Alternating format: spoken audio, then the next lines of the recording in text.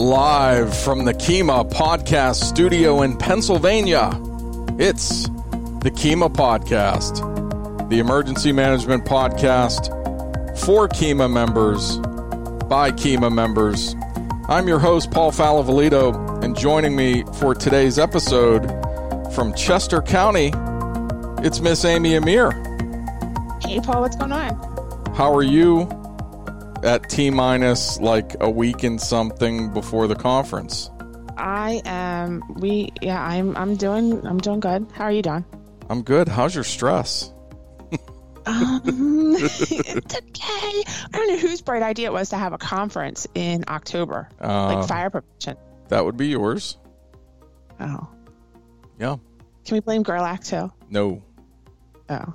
This is 100%. I was thinking when we were starting to write this show this week, it's been forever, like since we've podcasted. Yeah, it's been a few weeks. It's crazy. Yeah. So let me think about what I've been doing. Fire prevention weeks, multiple. You said that last episode that this consumes the whole month for you. It's not just a week. Yeah. Yeah. Yeah. So a couple of fire companies do it after fire prevention week, because the week of fire prevention they're in and out of the classrooms and the schools and stuff like that. So we try to go to as many events as we can. The one fire company takes the one parking lot of the mall and fills it with fire trucks. So I think they had 42 pieces of apparatus there. Wow. And then they have like a whole row of outreach and public information. Sounds like an important event. What's that? I said it sounds like an important event for the community. Yeah, it's pretty busy. Yeah. But I'll tell you one thing I did this year that's a little different. So Chester County has a mascot. They do? They do. Chester, the 911 bear. Really? Really. Chester County makes emergencies bearable. That's your slogan? Wait, I saw a picture of this online. Are you about to tell everyone you're secretly Chester the Bear? Well, maybe. Oh, that's great. Are you going to bring... Okay, so if anybody's listening to this, I need a mascot school because I need to learn how to dance. Just get on YouTube and watch dance videos. No, I want to go dance with other mascots. So Chester went to school. He went to 2 different schools and did outreach with 2 different fire companies. And I was really afraid he wouldn't be really well received, but Chester gave out a lot of hugs, and he got his tail pulled a few times. So, can you bring that costume to the conference this year? Are you going to dress up as him? No, it wouldn't be right. That's you. Why? Oh. Yeah, but Chester needs the little Pittsburgh accent going on there. I don't have a Pittsburgh accent. So he's kidding, right? Yeah.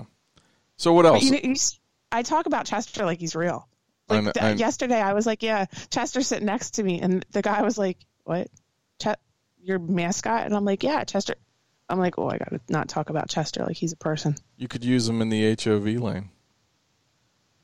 We don't have them in Chester County. Oh, okay.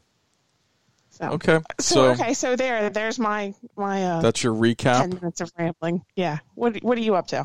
So I think the last episode we talked about how we were doing our pod exercise, our point of distribution exercise, in conjunction with our flu shot clinic, and it went very well. I learned a lot. I think it benefited everybody that was involved with it. We had our police department, our EMS, and our emergency management was obviously involved with it.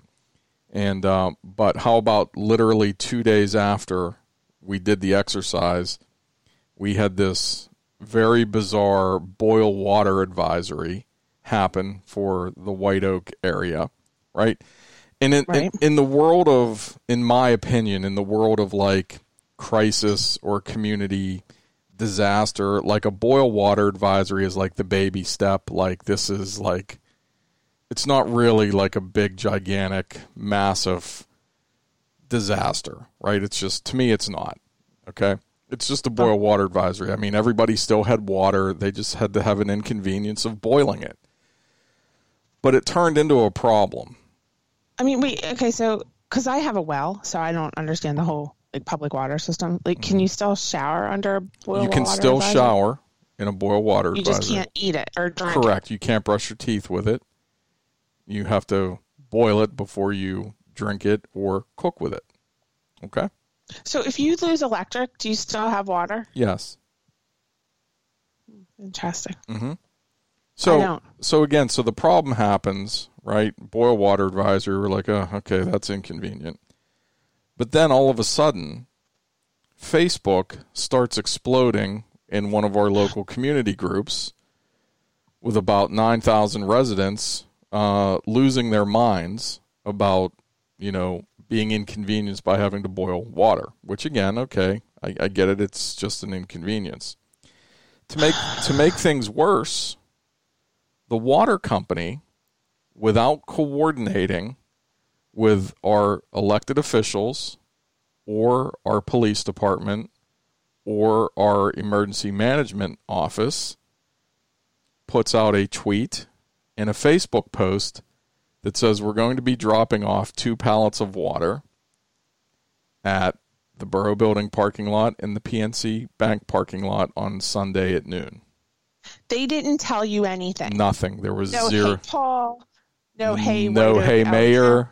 No, hey, elected official. No, hey, police chief. Nothing. So they just put these messages out there on their own.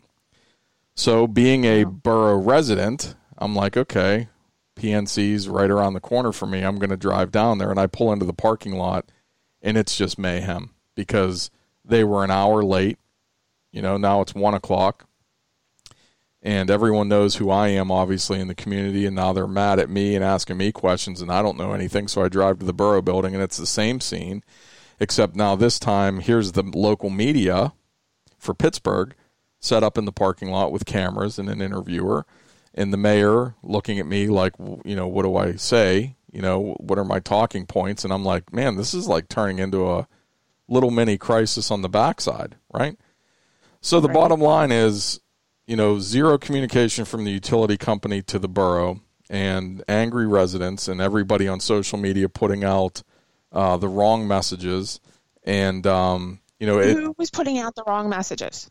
The admins of the local community Facebook group kept telling people, because once we got involved and we just kind of injected ourselves into it, OEM and police and fire, because now 911 was starting. So the police were putting out Nixle messages to come and get water. 911 was notifying the fire departments for a public service detail to go hand out water. And again, everyone's looking at us like, could we get a little more coordination for this? And I said to them, we just did this drill 2 days ago with our flu shot clinic. Yes, there's a whole framework in place how we should be doing this, because how it's happening is 100% not the way for it to happen. Because the drop-offs happened whenever they just showed up. We had difficulty coordinating resources because, again, it's a Sunday. Penguins were playing. Steelers were playing. These drop-offs were happening in the morning, the afternoon, late in the evening with no coordination. The honor system doesn't work because at one of the points of distribution, nobody just went to it to do it, and people were taking 6, 8, 10 cases of water at a time, right? So how many cases of water do you right now have in your house? Like on a normal non-boil advisory day. So when you ask me that question, I'm the unfair wrong person. I have about 22 gallons of water on my house on any given day. Okay, you're definitely the wrong person. Don't ask me that. From what I could tell from what I saw with the residents, they had none. Because people were showing up as if, like it was a National Geographic documentary where people were going to be carrying the water back to their house. Heads. Yeah, I'm serious. People were going nuts over this. So I do preparedness presentations. Yeah. Part of my gig. So I always say, how much water do you have in your house? And, most people reply back with, I at least have a case. I have a case in my car. I have a case where, I at least have one case of water. When you tell me you have a case of water in your car, it makes me have a baby cow. But anyway, my point being there is, tell me why they need 6 or 7 cases of water? Because it was free?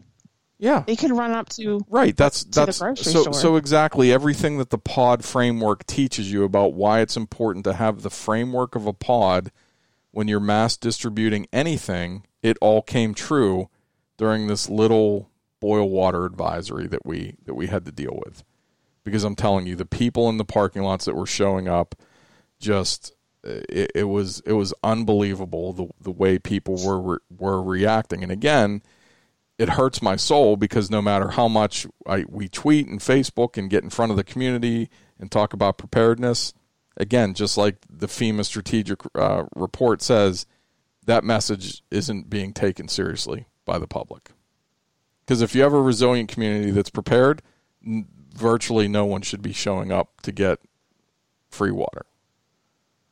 But we were overwhelmed, and the utility companies made it worse by not coordinating it with us and putting out their own messages. And again, our community Facebook groups made it worse by putting out the wrong messages because they kept telling people it's going to be a water buffalo when in fact, even though we're tweeting from the scene saying, no, it's bottled water, you don't have to bring your own containers. They just kept saying it's a water buffalo. I'd bring your own container because you never know. And it's like, no, we do know. We're here.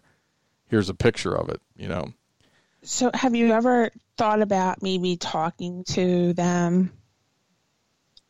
Oh, yeah. There's going to be some stuff in the works that's going to address all of this. I think I'm up to an 18-page after action report from this.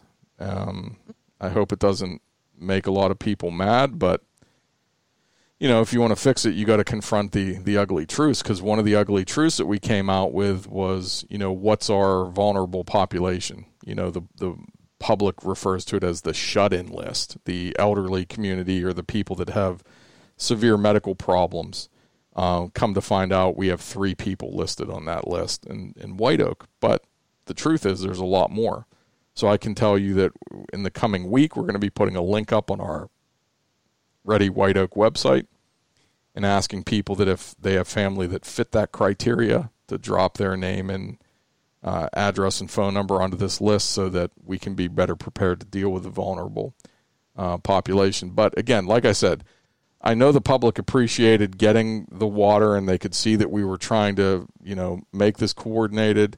I think we got the job done, but I have to honestly confess and say professionally I was embarrassed for what we didn't do, and that wasn't our fault because we tried to call the water company and say, can we get someone to call us when you're going to be bringing, because this lasted for 3 days. So it was 3 days constantly of just truckloads of pallets of water coming into our community and just being left in a parking lot to get pillaged and not letting us know, you know. But, so that's it. So, again, lesson learned. But let's jump to Kima news because we are T-minus so many days until the number one topic that we've been talking about now for 26 episodes of this podcast. Yeah, but I figure we probably have, at least 4 more conference-related episodes, and then we'll start talking 2020, right? Oh, I'm sure, yeah. But we're getting close. Actually, I'm going to be honest with you and tell you I'm going to talk 2020 in the next, 10 seconds here. Go ahead. Mike's yours. So, I still want my own music. No. Maybe I'll have that on the ballot. Pick Amy's music for the podcast. Mm-hmm. Okay, I see the look that you're getting me. Okay. So we are obviously having a conference this year. It's in 7 days. I'm looking forward to it. We hit all of our numbers. We're going to have about 250 people there this year. So you have to make sure that you swing by the Kima podcast booth and see me and introduce yourself. Well, and see Paul too. Introduce yourself to us. We have, I think, 10 vendors, and I've had a whole bunch of inquiries for next year as well, too. So we did book our 2020 conference dates at the Convention Center in Altoona again, and I'm not going to give the dates yet because we're going to release them at the conference.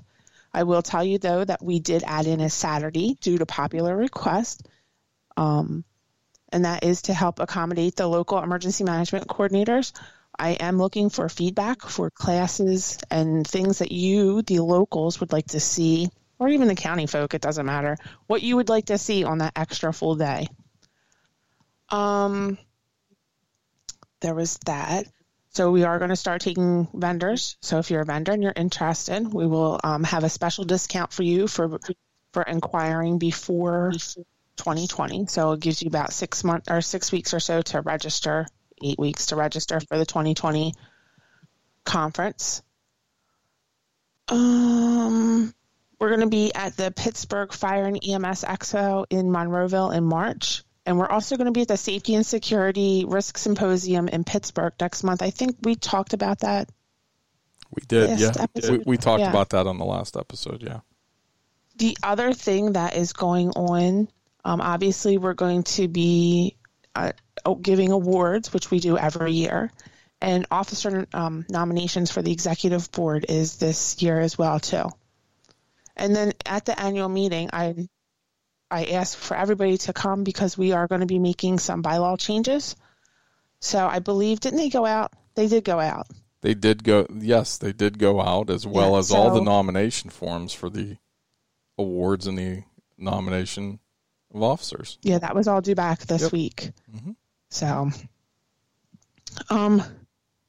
so lots going on. Yeah, and like you said, the KEMA podcast booth will be on scene, and we will be live casting throughout the conference from the vendor hall. We'll have our own little space, and we are going to be looking to schedule interviews with as many of the attendees, board members, and vendors as we can throughout the length of the conference. I don't know how many episodes we'll do while we're up there, but when we see people that we want to talk to, we're going to ask you to come over to the KEMA podcast booth and do a little interview with us. And also something new for this year, and hopefully this is going to become a popular edition every year, the social media happy hour. Oh, right. Hosted, I forgot about that. Hosted by your beloved hosts of the KEMA podcast. Right. In the hotel bar, in the lobby. And it's just going to be a fun time for us to get together. I think that's Monday night, or is it Sunday? I don't know. I didn't even see the schedule yet. It's either Sunday or Monday night in the hotel bar. But I think it's Sunday in the Marriott. In the Marriott hotel bar. Not to be confused, because we have all those rooms over at the Holiday Inn too. Right, in the host hotel. In the host hotel. Yes, right when you come in on the right.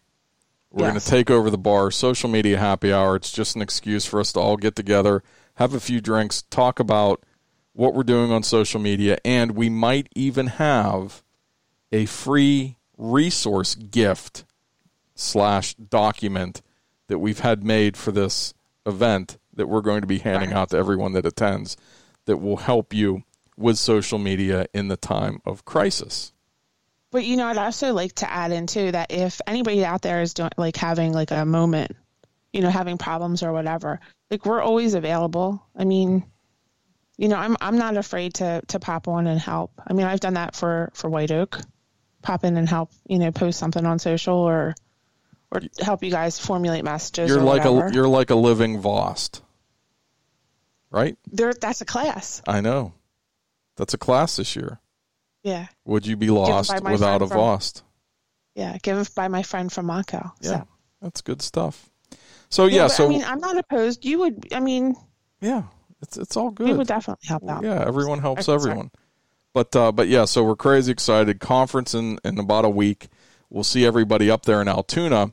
So Amy, this week in emergency management news, Governor Wolf's administration on the 10th of October had an event where they outlined their winter weather preparations and guidance for public readiness.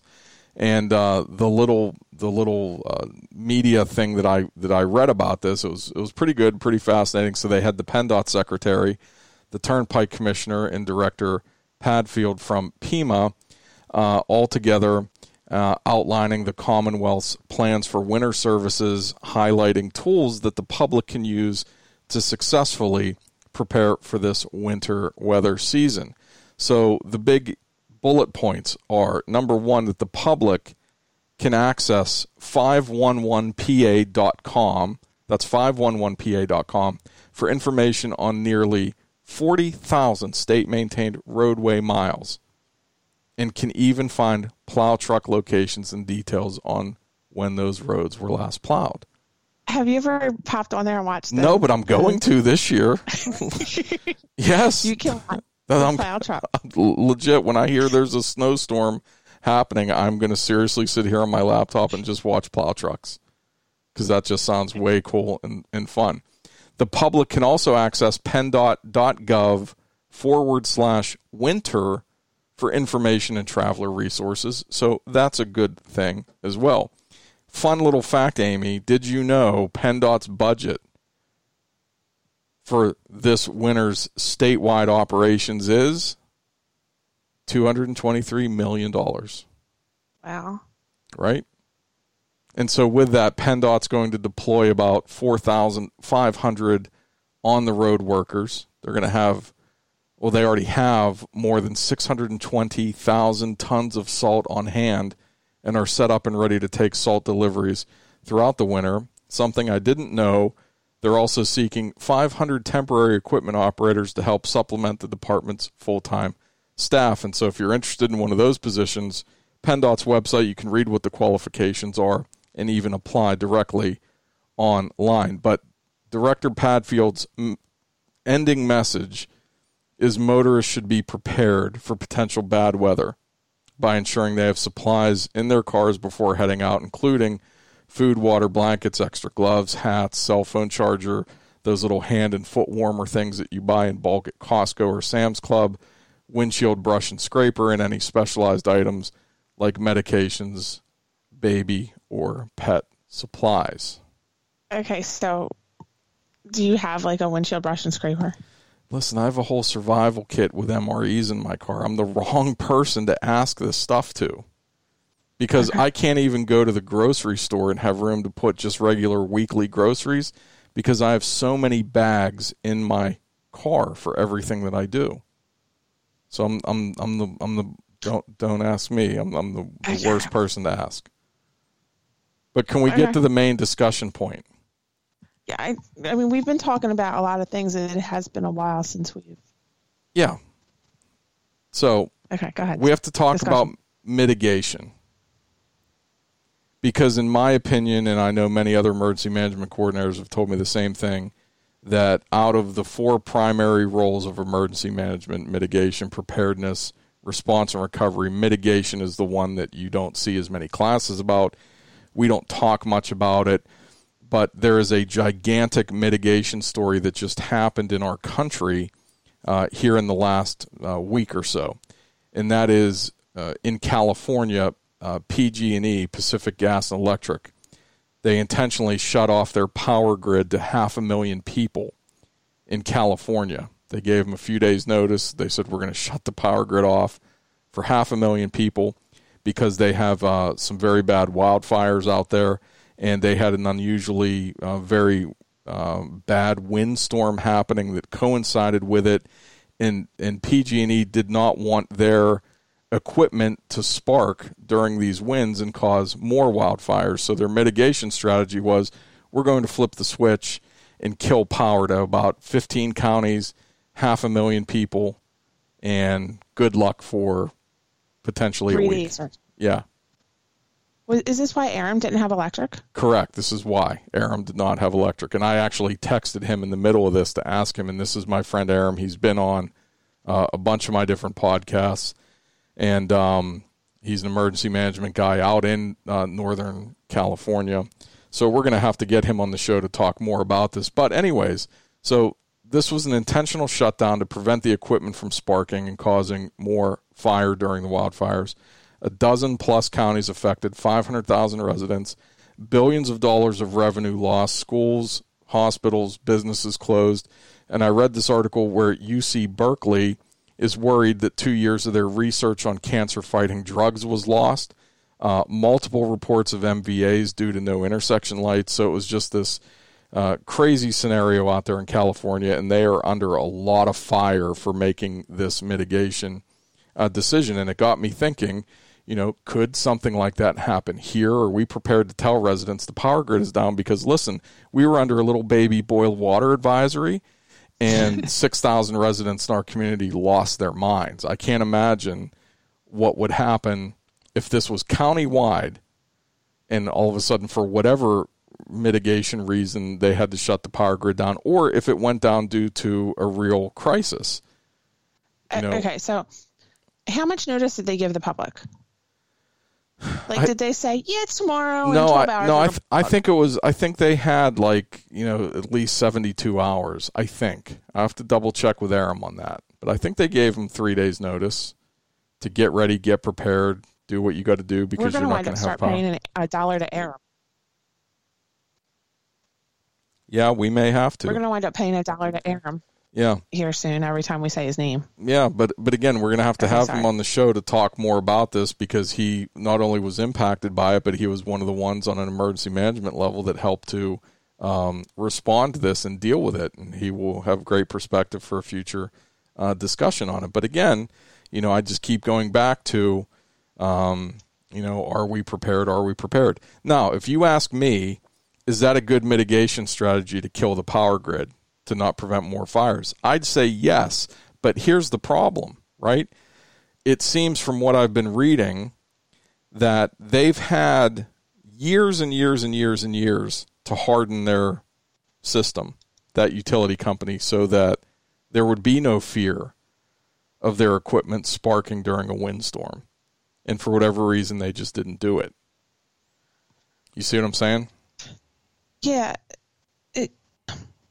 Just think, with all of the changes in the population and the change, we're building constantly. I still don't know why there's so much above ground utilities wires. I'm not a utility guy. I don't know, but I get it. I understand what you're saying. I wonder that too. Just think, all of our new construction here in Chester County and is all below ground, but every time they come through here and do stuff in my 100-year-old neighborhood, why aren't they making those changes? Yeah, I understand. So again, big mitigation story here. We will get Aram Bronston from California on the line for a future episode, because I'm just going to let him have the show and talk about it, because I'm sure there's many, many lessons learned that he's going to share with us and help put this into perspective. But man, what a difficult situation for those folks to be in out there. So when he listens, because I know that he's a frequent listener to our show, so he needs to put together a presentation for the chemo conference next year. I don't disagree with that. So I'm not going to say anything to him, because this is my test now to see if he really listens as much as I think he listens. He'll send you a message on Facebook and say that he heard it. I guarantee you he will. Okay. But again, this is one of those things we don't talk enough about in emergency management, is mitigation. And now finally, when someone has to make a decision, they are just, I'm serious, read about it online. They are under fire out there in California. They're taking a lot of heat from not only the public, but other elected officials, and it's a difficult thing for them right now to be a part of. Gotcha. And with that, the closing music to signify the end of episode 26. I can't believe it. I do have a question for you, Amy. You always have a question for me, Paul. What are you hoping is the best success story from this year's conference? Oh. I hope the best success story from this year's conference is that more people will come back next year. That's a good wish. That's a good wish. I hope the best success story from this year's conference is that the new executive board will opt to keep me and Bob Gerlach as co-chairs of the conference. That's another good wish.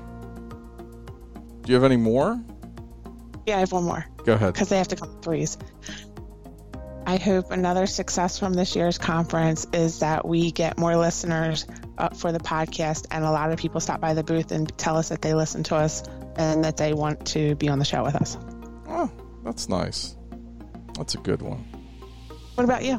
I'm hoping that the Pennsylvania emergency management world comes out to this conference. That's my success story.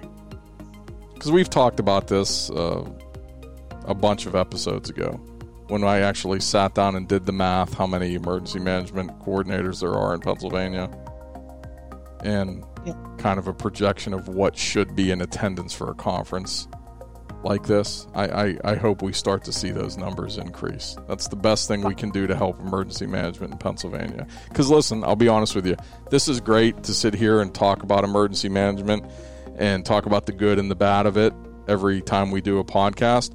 But seriously, it's going to take emergency management people getting involved even more to truly make a difference in emergency management in Pennsylvania. I agree with you, and I hope by adding in the extra day on Saturday next year, that it helps the emergency management coordinators join us more. And I honestly want to hear feedback from everybody. And I know I say that every episode, but I truly, truly mean it. Amy, thank you for joining me. Thanks for having me. And that's going to do it for this episode of the Chemo Podcast.